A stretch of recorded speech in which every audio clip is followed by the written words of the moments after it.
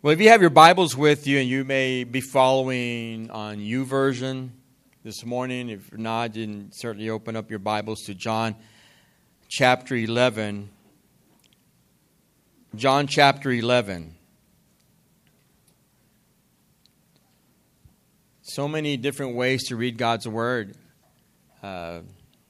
Yesterday, my family were at Academy, and I was walking by, and I saw Bernice's aunt and uncle, Brother Becerra. They were there, and his wife there. So I stopped off and talked to them, and of course, the conversation turned to Sister Emma, and so we were just reminiscing, really, the memories. But I was telling them just something that's always been on my mind. I'll never forget, her faithfulness and her always carrying her Bible with her. I would always hear. In fact.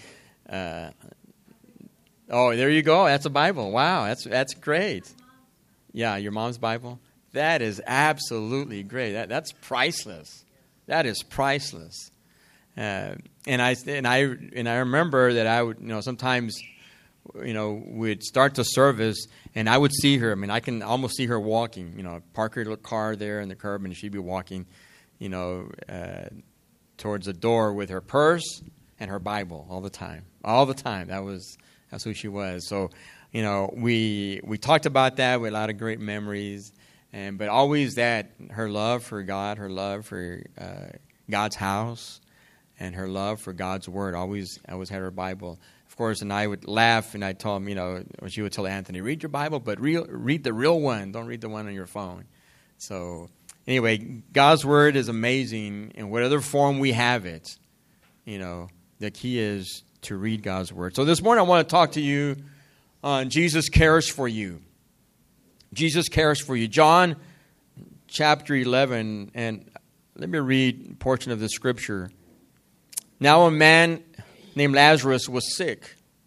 He was from Bethany, the village of Mary and her sister Martha.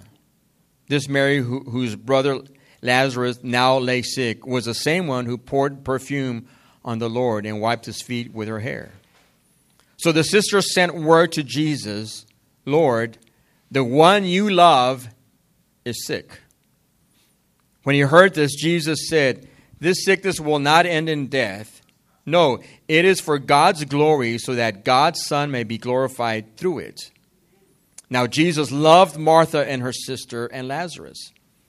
So when he heard that Lazarus was sick, he stayed where he was 2 more days. And then he said to his disciples, let us go to Judea. But Rabbi, they said, a short while ago the Jews are trying to stone you, and yet you are going back?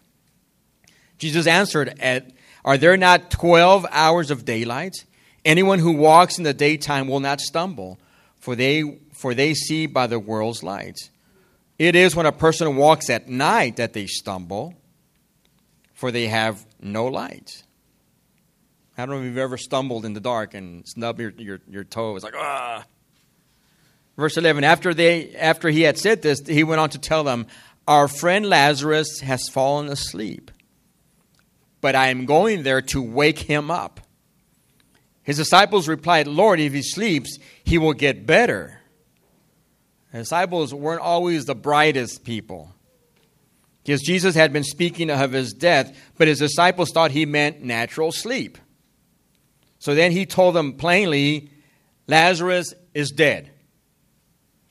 And for your sake, I am glad I was not there, so that you may believe, but let us go to him. And we'll stop there. So every day, we face a variety of experiences as we go through life. And we respond with a variety of emotions. It's part of daily living. It's part of life. Experiences, emotions, and questions. You may ask, man, what will this day be like? Will things get better at my job? Why am I feeling this way? Why am I going through this problem? Does Jesus even care? And I think that's one question we all ask at one time or another, does Jesus care? And if we're honest with ourselves, I think perhaps we've asked this question once or multiple times in our life. Does Jesus care? So today, I just want to spend a few moments to remind you today that not only does Jesus care, but He cares more deeply than you can imagine. Jesus cares. So we're going to draw some principles this morning out of John chapter 11. And I want to share these with you because in John chapter 11, we find what may be the greatest miracle performed by Jesus in the gospel, bringing Lazarus back to life. But in the story, we're going to find out just how much Jesus cares for us. So let me share with you some principles that I believe will help us as we are reminded that Jesus does care for us. First of all, Jesus cares by giving us friends in the faith. Friends in the faith. Now, we all have friends, right? But I'm talking about friends in the faith.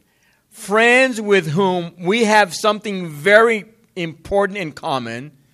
That's our faith in Jesus Christ. Now, we all need close friends, right? We all need close friends that provide a refuge from the problems of this world. Even Jesus had close friends. And even Jesus had a special place. Now, when we go back to the verses that we read, the one you love suggests that Jesus had a special friendship with Lazarus and his sisters. Verse 5 makes this very clear. Jesus loved Martha and her sister and Lazarus. So Jesus, in his human dimension, in his human dimension, Jesus needed friends. He needed friends. So He's aware of our need for friendship, especially friends in the faith. Now, Jesus also needed a special place. Now, Bethany was the closest thing that Jesus had to a home in Judea. In fact, we know that He retreated there every night of the last week of His life. The last week of His life, Jesus spent every night at His home there in Bethany. You know, sometimes when we're going through painful times, we want to avoid our friends and we want to spend time to ourselves. You just want to be by yourself. Don't bother me. I want to be by myself. You know, and that sometimes that's appropriate for a time. But we can't dwell on that. And don't reject your friend's offer to be an encouragement to you. Jesus knew He would be facing the most difficult week of His life on earth, and He spent it at His friend's house. See, Jesus cares for us by providing friendships. Friends in the faith. Friends in the faith. And this is one of the functions of the church.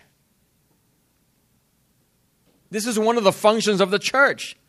You develop friends in the faith. Now, by that, I don't mean that all your friends must come from this church. But I'm saying that the strongest and most helpful friendships will be with those whom you have a common faith in Jesus Christ. Whether they're a part of this church or a part of the universal church, friends in the faith are so important because you have that in common with people. Both Christ followers, both believers. Now, Psalm 68:6 says that God places the lonely in families. God places lonely people in families. And this is a gift of God, that we can have friendships in the church for our times of loneliness. Because this really shows how much Jesus cares for us, because He provides friends in the faith for us, friends that will encourage us. So I want to encourage you, let's cultivate our friendships in the faith. As we come together to worship, as we study God's Word together, as we eat together, we are reminded that we're never alone because Jesus cares, because He provides us friends in the faith, other believers. Verse 3 once again says, the one you love. This verse can really be applied to every one of us. If you have a personal relationship with Jesus, then this is talking about you, the one He loves. He loves you, and Jesus cares for you, and He cares about you. Now, another principle that can help us be reminded that Jesus cares for us is that Jesus cares by responding in His perfect timing. We all know the importance of timing, right? Sometimes we say, hey, timing is everything, man. I was just at the right place at the right time, right? Timing is everything. For example, timing is essential when dealing with people. You know, you don't ask for a raise when business is not going well, right? The business is struggling. That's not the time to ask for a raise. You know, timing is important in cooking, right? Right? Brother Mac knows this. Timing is important in cooking. You know, if you lose track of time, oh my God, I burned something. Timing is everything. Timing is important in medicine. If you catch a problem early enough, you'll be able to treat it effectively. It's about timing. You know, if you take your medication as directed, it's going to be helpful. What do they tell you? You know, you go see the doctor, you're not feeling well, it gives you medication. What's the thing they tell you? Take your medicine until it's all gone, right? And you take one in the morning or one in the afternoon, take it with food, their instructions. But it's all about timing. It's all about timing. And see, and when it comes to our problems, we always want God to intervene right away, right? Right now, God. But God has perfect timing. God has perfect timing. Verse 5, we see that Jesus didn't leave right away when He heard that Lazarus was sick. His friend that He loved was sick. Verse 5 says that He stayed for 2 more days. He stays around for 2 more days. I find that incredible. I find that incredible. That the Lazarus, the one that he loved, is sick, and Jesus sticks around for 2 more days before He goes to see him. Now, there's 2 other times in the book of John that we read that Jesus didn't act right away when others expected Him to do so. In John 3, His mother Mary tells him that they're out of wine at the wedding in Cana. Jesus replied, what does that have to do with me? He goes, my time has not yet come. In John chapter 7, Jesus' brothers told Him He should go to Judea to perform some miracles there. I'm thinking they were thinking, Jesus, if you perform miracles, then other people will believe in you. Sounds like a good plan to me, but Jesus refused to do so, and He says, my time has not yet come. In other words, Jesus wasn't winging it. He wasn't acting off the cuff. There was a plan in place. And there is a time for everything. Jesus always moves according to divine timing. He always knows when to move on our behalf. And when it's time to move, nothing can stop Him. But back to our story in John chapter 11. The disciples tried to discourage Him from going to Judea because the Jews had tried to stone Him. The last time He was there, said, Jesus, the last time you were there, it wasn't good. Verse 7, this is what He says. And then He said to His disciples, let's go back to Judea. But Rabbi, they said, a short while ago the Jews there tried to stone you, and yet you want to go back? See, there was danger for Jesus and his disciples, actually. But the truth was that it was time to go to work a miracle. And when it's time for Jesus to move, it's time. It's time. Verse 9, Jesus answered, "Are there not 12 hours of daylight? Anyone who walks in the daytime will not stumble, for they see by the world's lights. It is when a person walks at night that they stumble, for they have no light." So what Jesus here is saying is that the world needs the light that only he can provide.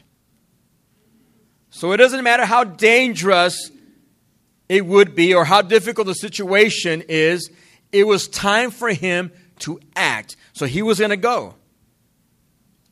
You see, it doesn't matter how difficult your situation may be, or even if it seems impossible, Jesus is never afraid to step into your situation and to act on your behalf. He never fails to act on time. He's always on time.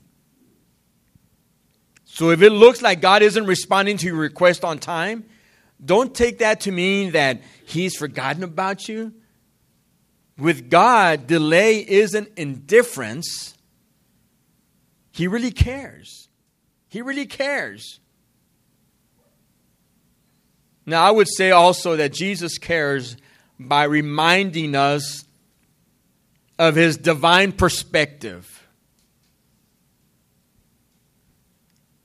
Jesus cares by reminding us of his divine perspective. You know, it's so easy for us to get caught up in our human condition and our struggles in life sometimes. Our momentary struggles in life. Because sometimes the struggles that you're going through, they're momentary. They're not forever. They're not forever. You know, I would tell Micah when he was going to college, it may seem you're there for a long time, but I would tell him, it's not forever. At one point, you're going to finish. You're going to finish. When I was in college, every Saturday, you know, he worked throughout college, but every Saturday, 12-hour days, every Saturday, Chick-fil-A, 11 to 11, every Saturday when he was in college. And I would tell him, Micah, just hang in there. It's not going to last forever. You know, you'll finish. Believe me, you'll be done, and you'll finish. So sometimes we believe that our struggles in life, they're going to be there forever. And when we do that, we lose perspective. Has that ever happened to you where you lose perspective in life? You kind of lose it. You know, and perhaps you thought that what you were going through was the worst thing that anyone has ever gone through in the history of the world. And it's easy to do. Yeah, I've done it. God, what I'm going through, no one else has gone through what I'm going through. This is the worst thing. And sometimes we lose perspective. And it is easy to do. And I believe that we've all done it. We've all done it. But part of Jesus' care for us is reminding us gently, and maybe sometimes not so gently, that there is a bigger picture. There's a bigger picture. You see, Jesus let his disciples know that he didn't view the situation like they did. The disciples viewed the situation in one way, but Jesus' perspective was quite different. They saw Lazarus' death as a sad, tragic story, and humanly speaking, it was. But Jesus saw it as an opportunity for God to be glorified. Different perspective. The disciples saw Lazarus as dead. Jesus saw him as asleep. Different perspective. They saw a trip back to Judea as dangerous. Jesus saw it as an opportunity to minister and show God's power. Now, to me, the most striking statement in this passage is in verses 14 and 15. Because the Bible says, Lazarus is dead, and he says, and for your sake, I am glad I was not there. Jesus saying this. I'm thinking, Jesus, you're cold, man. You're vicious. Lazarus is dead, And for your sake, he says, I'm glad I was not there. Are you kidding me? How can Jesus say that? How can Jesus say, I'm glad I wasn't there? Is that what he says when you go through trials and tribulations? You know what? I'm glad I wasn't there. You know? You're going through a tough time? Man, I'm glad I wasn't there. To me, what a statement by Jesus. Lazarus is dead and Jesus says, I'm glad I wasn't there. See, but Jesus sees everything at a different level. We'll never have his complete perspective. But it's important for us to understand that Jesus sees things differently and totally so we can trust in him. Isaiah 55, 8 and 9 says this, for my thoughts, God says, are not your thoughts. Neither are your ways my ways. As the heavens are higher than the earth, so are my ways higher than your ways, and my thoughts than your thoughts. He says, my thoughts are not your thoughts. God says, my ways are not your ways. Different, God's perspective and the way he chooses to accomplish things are so different than what we think and how we think. God chooses to accomplish things through ways that we don't even understand. We don't even understand. And I'm always reminded about this, you know. So I've shared, this is not a new story. I've shared this many times about Seth's illness when he had a heart defect. And I'm amazed at all this because this is not something that I understood right away. It took me really years to kind of begin to understand a lot of things.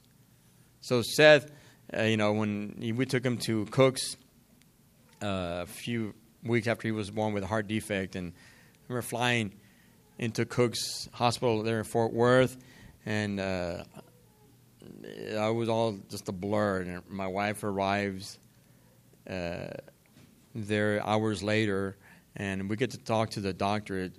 The surgeon's name is Victor Tam. I'll never forget him. Victor Tam, surgeon.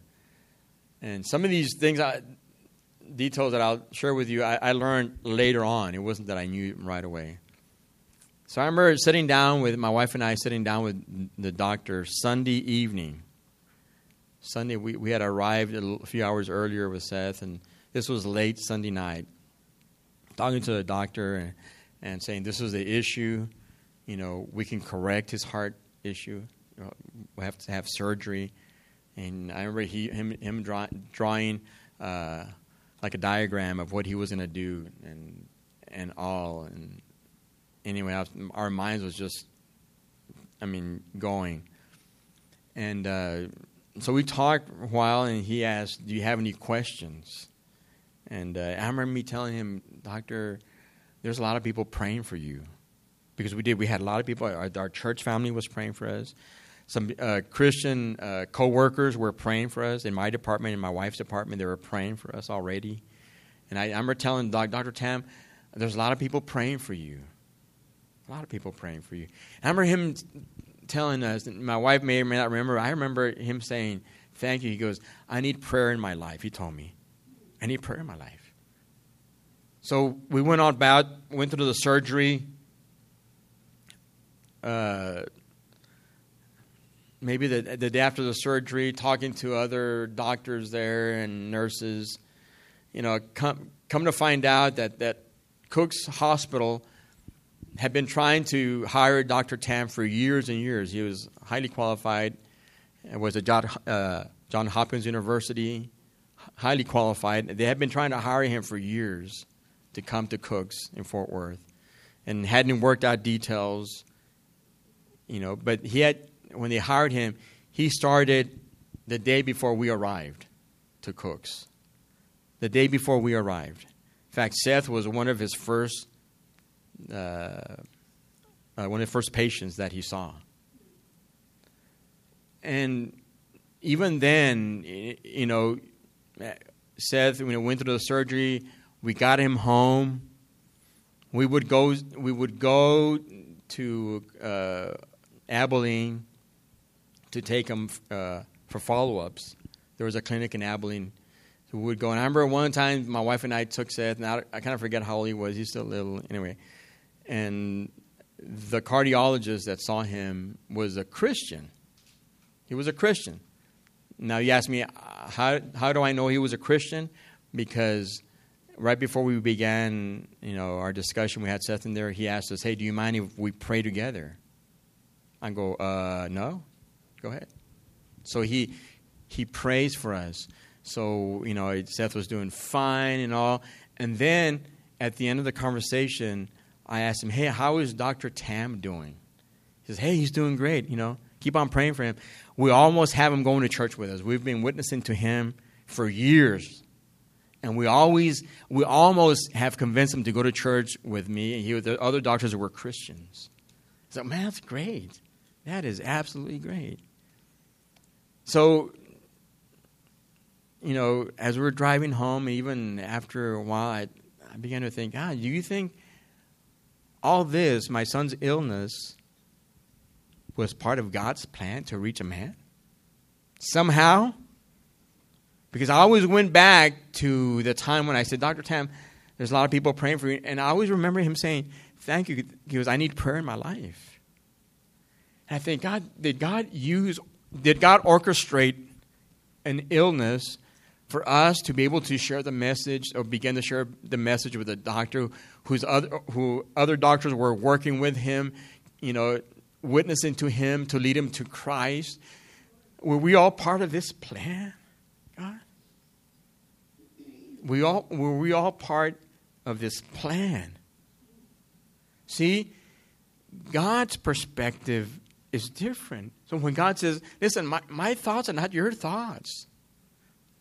My ways are not your ways." And sometimes we don't know why we're going through a severe problem, and we think God doesn't care. But He does.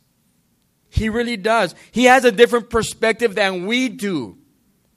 And He'll use it to our advantage, for our good, for our blessing.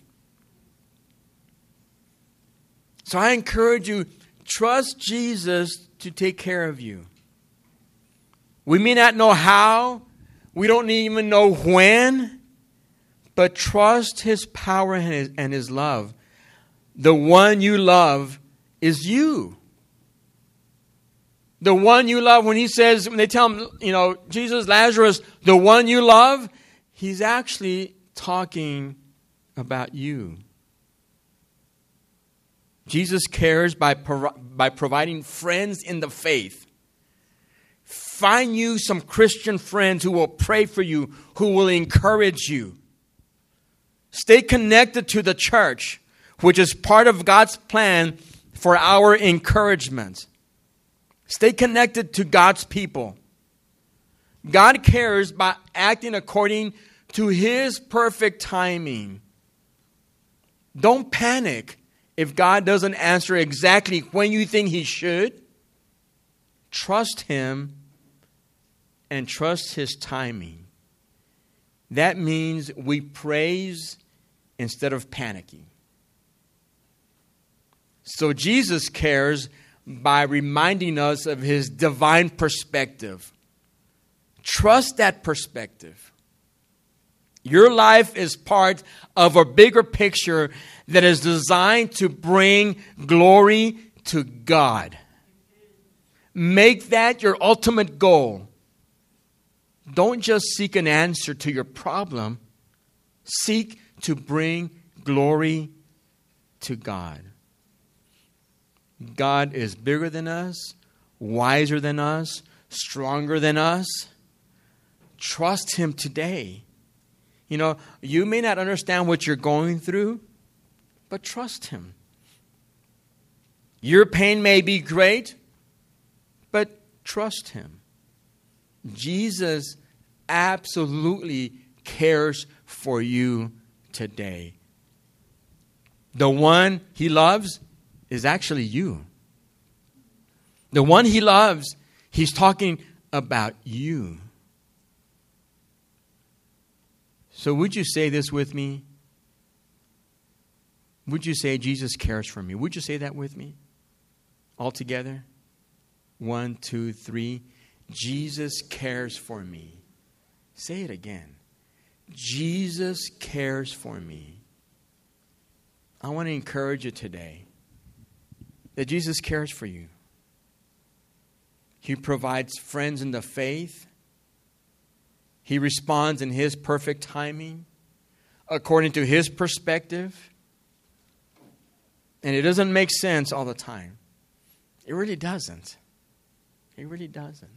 It doesn't make sense all the time. But Jesus absolutely cares for you. So I'm going to ask our worship team to come today. Hallelujah. Hallelujah. Trust God's perspective. Trust God today. Father, I thank you for your word today, God. I thank you, my God, because today we've been reminded that you really care for us. You really do. Father, sometimes things happen that we don't understand. We don't understand your timing. We don't understand why things happen the way they happen. We don't get your perspective, God. We don't understand that. We don't understand it.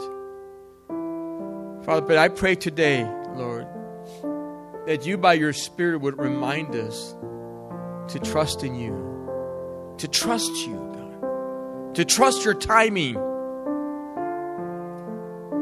To trust how you do things. To trust the process. Father, to seek you and your presence. Oh, Lord, I pray today by your Spirit, God, remind us, Father, today how much you love us. The one that he loves is me. The one that he loves are your children here today. God, help us to be reminded of that.